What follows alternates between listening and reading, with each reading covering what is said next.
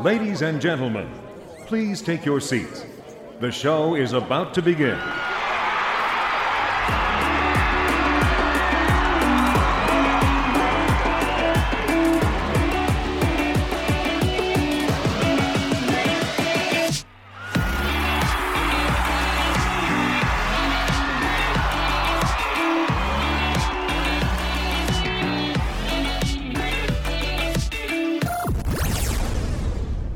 Good afternoon, good morning, good evening, everyone. Welcome to our second podcast. At the end of the day, this show is really about the lost art of medicine. And for those of us who are dissatisfied with the status quo in this thing we call healthcare, I am Andy DeLeo, better known as Cancer Geek.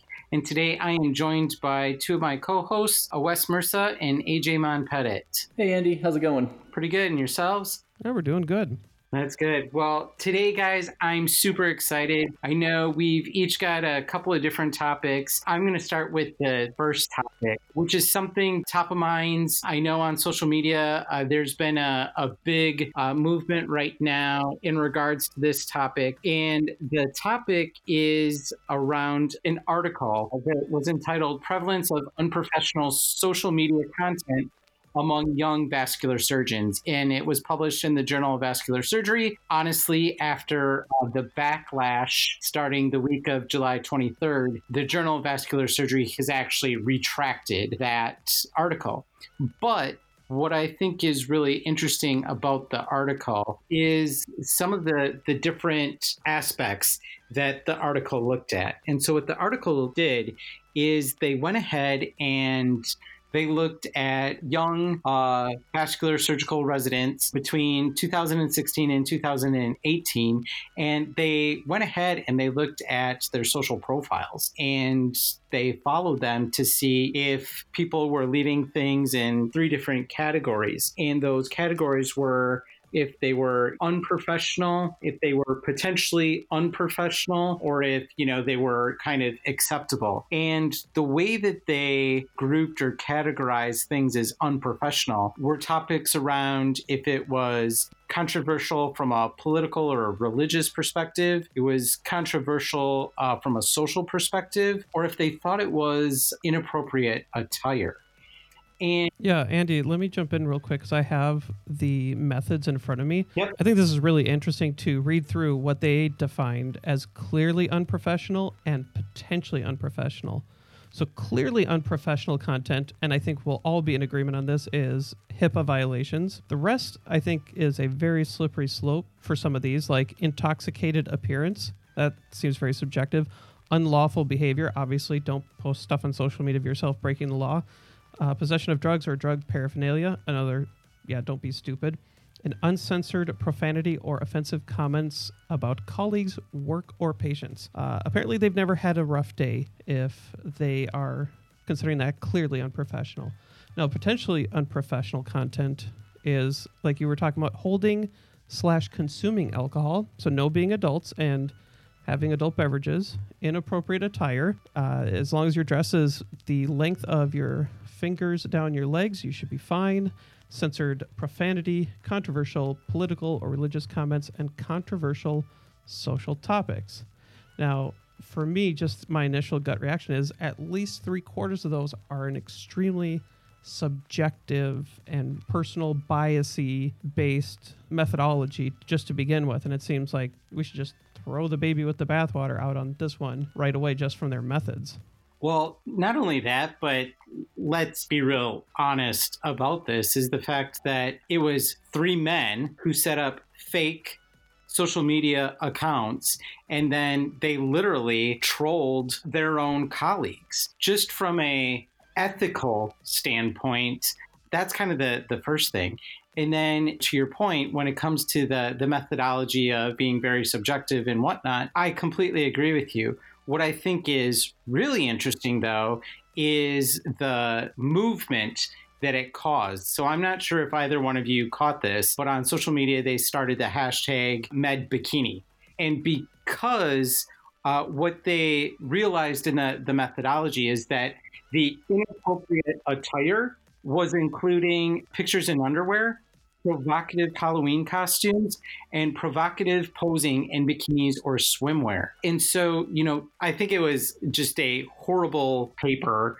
I think, unfortunately, some newly trained medical students getting into residency were asked and sort of anointed to take this project on, not clearly sort of thinking about what the backlash and what the implications were going to be and the ramifications. It's interesting because obviously there's an old guard in professional societies that are trying to put their arms around, hey, I am a physician and I'm supposed to look, think, act a particular way. And everything that I project out there into the real world should follow suit. Whereas I think if you take a step back and you think about it from a patient's perspective, it's those humanistic qualities that patients are actually looking for from their physicians. They want to know physicians have a family, that physicians enjoy themselves in after hours, that physicians are humans just like them, and they suffer, they encounter some of the same things that their own patients do. Well, and that's just what I said with the holding or consuming alcohol. If these are people who are of age, what's wrong with posting a picture of you having a drink with friends?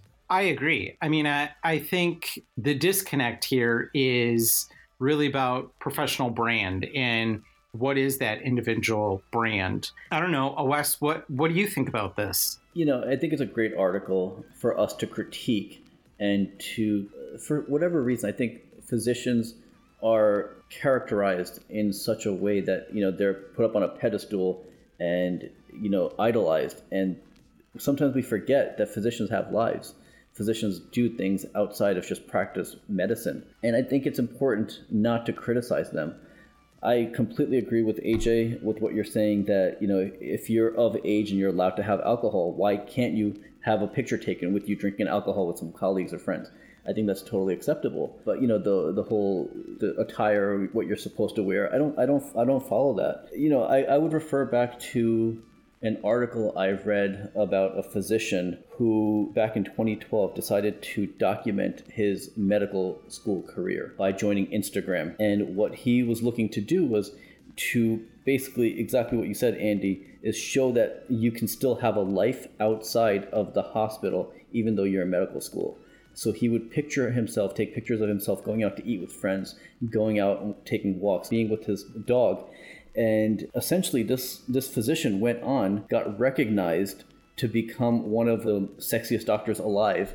And his social profile ended up blowing up completely because of his commitment to showing what people do or what physicians do in the real world. Wait, they have lives? Outside they do. That's wild. And one point, Andy, real quick, I wanted to touch on is you said something early on about these people trolling these accounts. And I want to be very clear. For me, trolling is saying something to just evoke a reaction out of somebody, being an edgelord kind of person. To me, I think one thing that this illustrates is we have to be very thoughtful about what we post. Not to say that any of this was necessarily wrong, but when you post stuff on social media and it's publicly available, you should have a mentality of it being on a billboard for everyone to drive by and see, because that's how easy it is to find it. And these, I'm guessing, old white dudes could figure out how to make an account for each network and go publicly find you and see what's.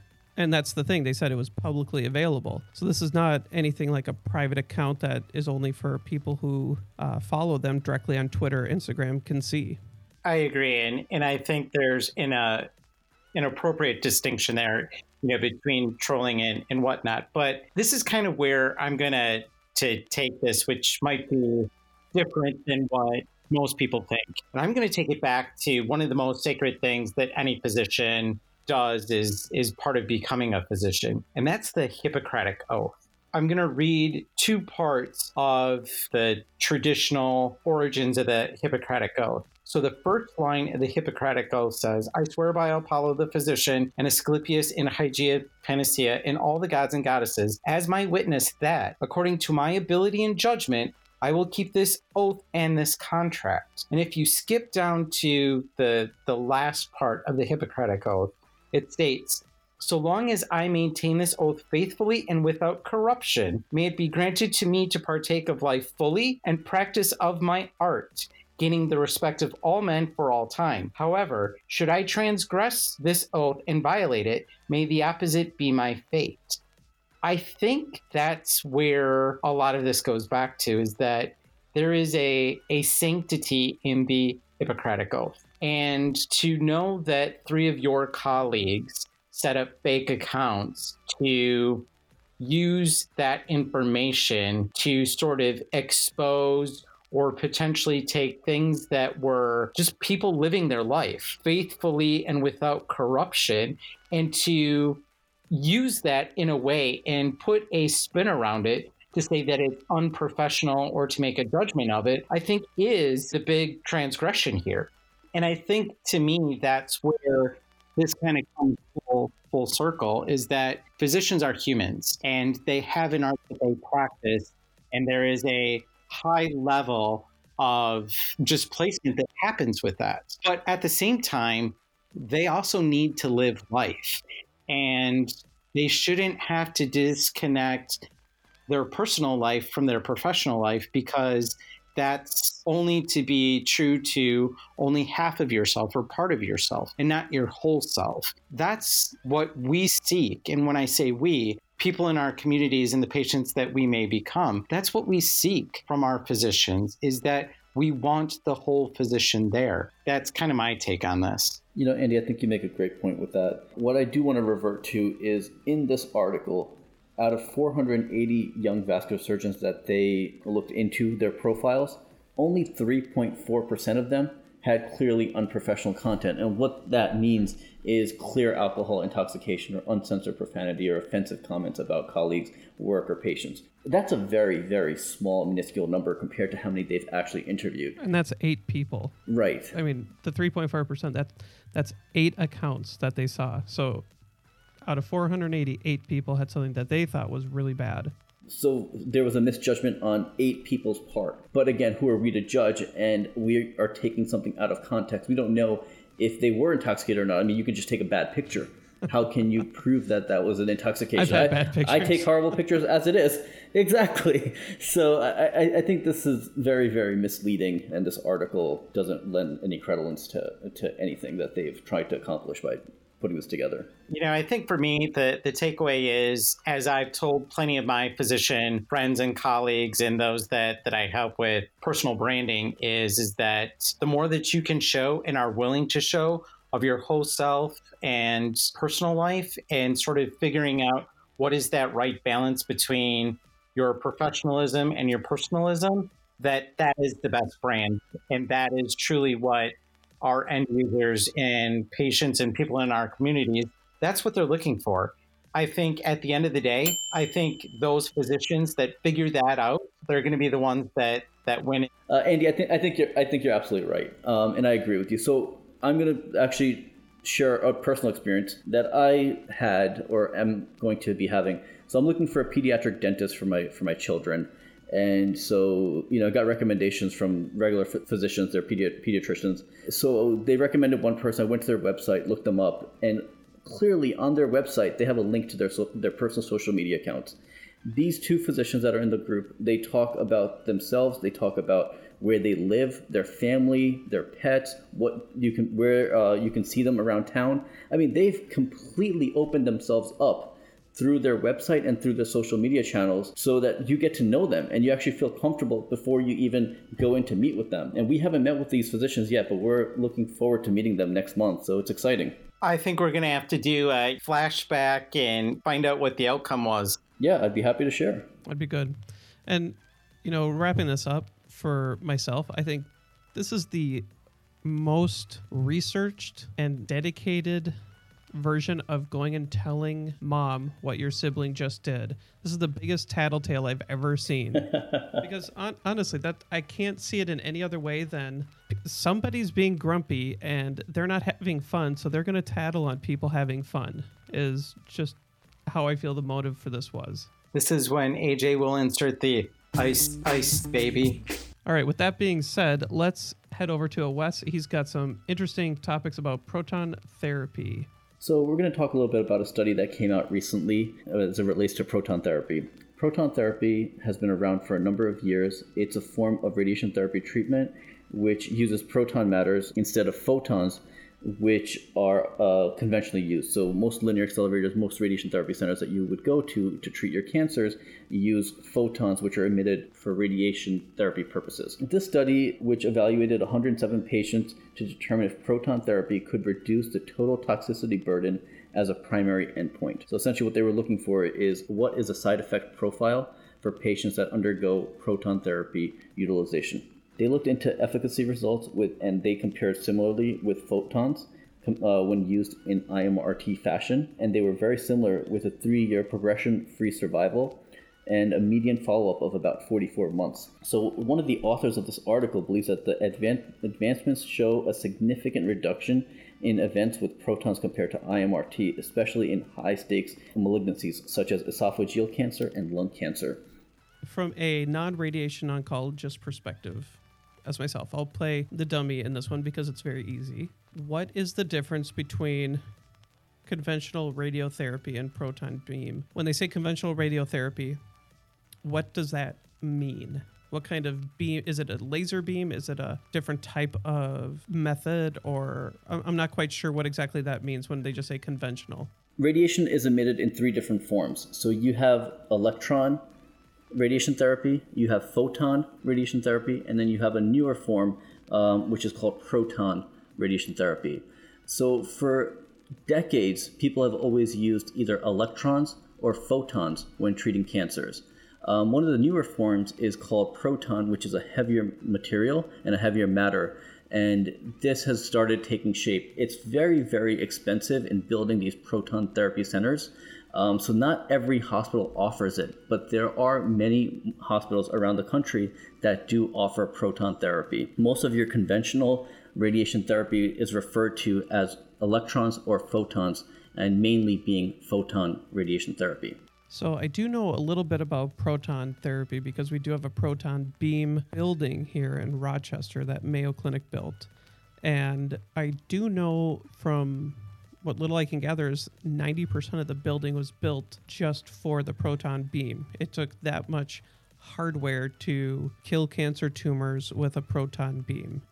Is this something that you guys see as being scalable to smaller size, smaller buildings that they can have more readily available in the 5 to 10 year future? Oh, this is a loaded question. OS, you want to take it first? When protons first came out, they were very, very expensive to install one of these systems. I mean, we're talking about $150 million and upwards of that price point. And they took up massive amounts of space. And to build out the construction costs, the vault costs were exorbitantly expensive. That price has come down significantly over the past couple of years. I think you could be able to get a proton system installed for somewhere in the realm of about $50 million. When you compare that price tag to conventional system that will offer photon and electron radiation therapies, those systems range anywhere between $2 million to $5 million. So that's a 10 times more expensive piece of equipment. I just don't know that many local hospitals, even 5 years from now or 10 years from now, would be willing to take on the extra burden and expenditures of such an elaborate system. There's also newer introduction of proton therapy where it's a smaller footprint and it's got one room gantry system and ability. And, you know, instead of it being 150 million, you can maybe do it for 20, 25 million. But to put that in perspective, I built a 50,000 square foot cancer center, fully comprehensive, for $25 million. It's a cost prohibitive discussion that I think organizations are going to have to think about. And the reality is that as we move to a more outcomes driven decision making process inside of medicine, there's not a lot of proof out there in data that protons delivers better outcomes for the majority of cancers that one would treat with radiation. I think this study is interesting because they kind of created a new outcome. So they talk about, their total toxicity burden and that they combined 11 different adverse effects, which wasn't used previously as a validated endpoint. So I think that was interesting. I think the other thing that I would be curious to, maybe do a little bit of a deeper dive into this is, were those 11 toxicities and endpoints that they picked, were they ones that were picked that are going to be advantageous to the unique properties of proton therapy versus photons? And what we mean by that is that there's this really cool effect called the Bragg peak. So if you think of what a hockey stick looks like, you've got like the long handle, and then you've sort of this sharp gradient of where the head of the hockey stick is. So if you're going to look at a graph and think of kind of radiation coming into the body, would sort of be the long pole part of the hockey stick.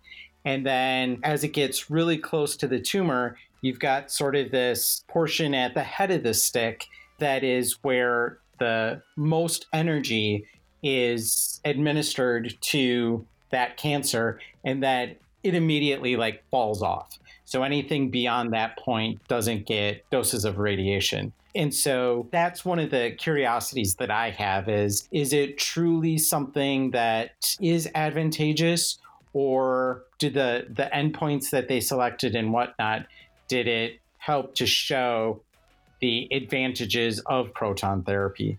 Oh, that's a very good answer. Andy, I've got a question. You have a lot more experience with proton therapy than I do. And one of the arguments that I've always heard against proton therapy is that you mentioned the Bragg peak effect. And the argument has always been that you don't know in that Bragg peak effect where it's going to hit that highest point, and that there is a couple of millimeters of variance. And now if you're hitting or trying to treat very critical structures in close proximity to your tumor, are you able to ensure that you will have total dose fall off right before you get into that Bragg peak's maximum zone? I don't have a definitive answer. Can I call a friend and ask a physicist? I would say, based on the knowledge that I have up to this point in time, there is still some uncertainty. I think it's anything with radiation. There's a little bit of uncertainty, whether it's 3 millimeters or 3%, or if it's something different. I'm willing to bet that there is a small amount of uncertainty, and there's probably some way that they kind of feather the beam or feather the edge, or through the dosimetric parameters that they account for that. But I haven't actually done a proton plan in 5 or 6 years, so I can't say what's changed in that time frame. No, those were really good explanations, and I appreciate it, because it is such an intriguing part of healthcare as a machine, this radiation oncology, that most people don't see it unless they have to as a patient. So getting to understand how it works and how things are decided upon and what the value is and the value add. One question I had for both of you about this is, when you talk about the price of just installing a proton beam therapy, with the way things are going now during coronavirus and our pandemic and our extreme kerfuffle of a healthcare system, do you think that in the future there might be ways for facilities to house something like a proton beam therapy that wouldn't rest on the shoulders of a healthcare system to purchase, but maybe something that's more local government, state government, something different? Because I think if we're expecting healthcare systems to run like a business, at some point it's going to burn itself out. I don't know that the government will likely put a proton system in one of their facilities. I don't know if a VA system has a proton therapy system or not. Andy, are you aware of any? Not within the VA. Yeah, so I am not either. But, I can give you an example of what a couple of large academic centers in the New York City area have done. Is they basically built a proton consortium where large academic centers that typically compete against each other decided to build a consortium where they all put in money and built a proton therapy center that they all will send their patients to that require proton therapy services. So I think that's a way of thinking about it, especially if you have such a large out-of-pocket cost to build one of these, and you don't know if you're going to be able to essentially have enough patients to treat full-time on that system. I think this was a creative way for these institutions to bring the best care to their patients and to obviously not take on all of the associated risk with putting in such a large capital expenditure project. My answer will kind of come in two parts. The first part of my answer is kind of the economic side. So I think there was a rush for large capital investment and whatnot in protons because there was the promise of first to make a lot of money. And the reality is that the way our reimbursement has been set up is that it has been advantageous to this point in time that if you treat with protons and you can get paid for it, you get paid more. And so I think that was sort of the gold rush that you saw of a lot of healthcare organizations investing in protons. The second part of my answer is, what is the reality? Well, the reality is today, pediatric care, I think peds make sense for protons. I think anything outside of pediatrics, the data doesn't say that protons is better.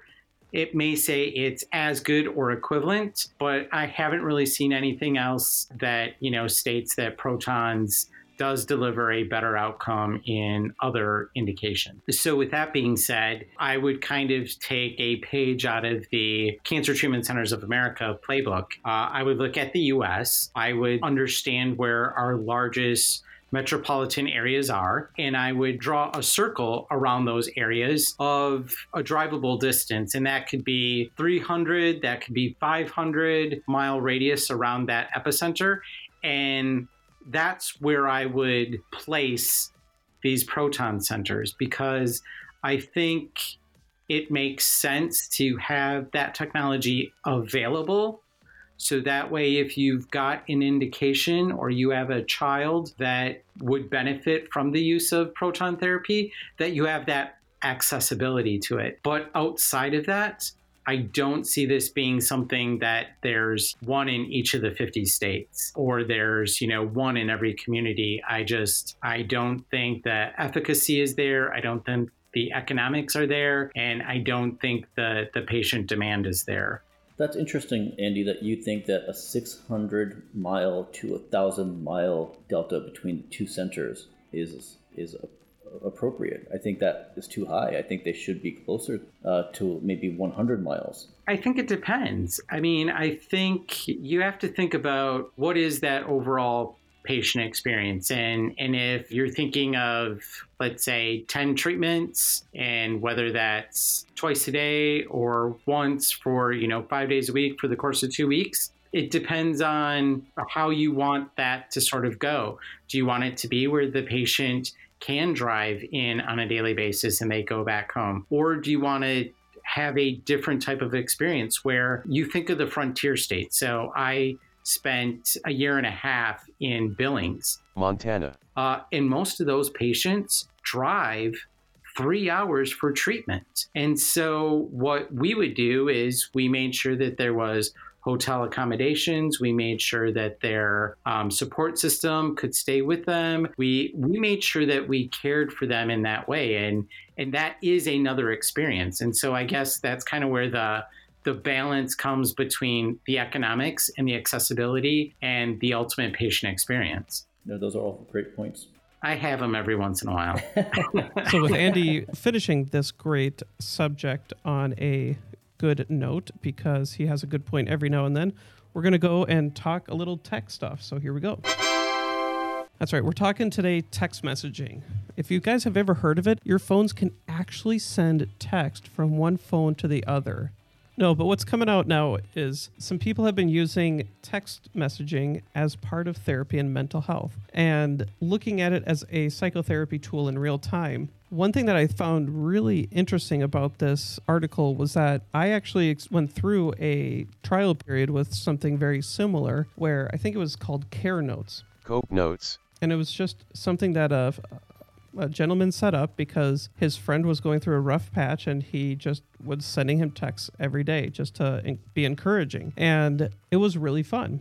And he had it set up where it was an automated kind of system. But for me, just getting those little dings every now and then with a nice little message can be very encouraging for people. And so what happened was 91% of participants in psychiatric services study found that the text messaging services was acceptable, and 94% indicated that it made them feel better, and 87% said they would recommend it to a friend. So when you're thinking in your life, because of coronavirus, because of the pandemic time, how are you connecting with people? How are you getting that socialness that as human beings we need and we crave for our own mental well-being?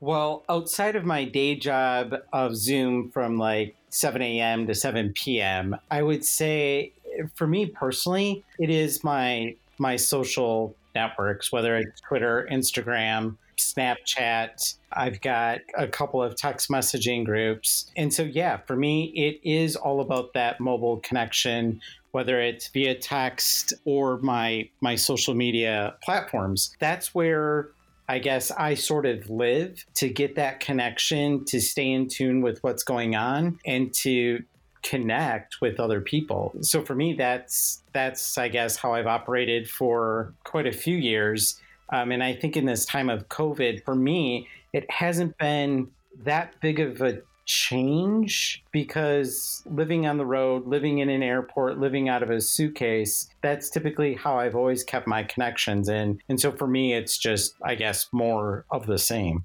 How about you, Wes?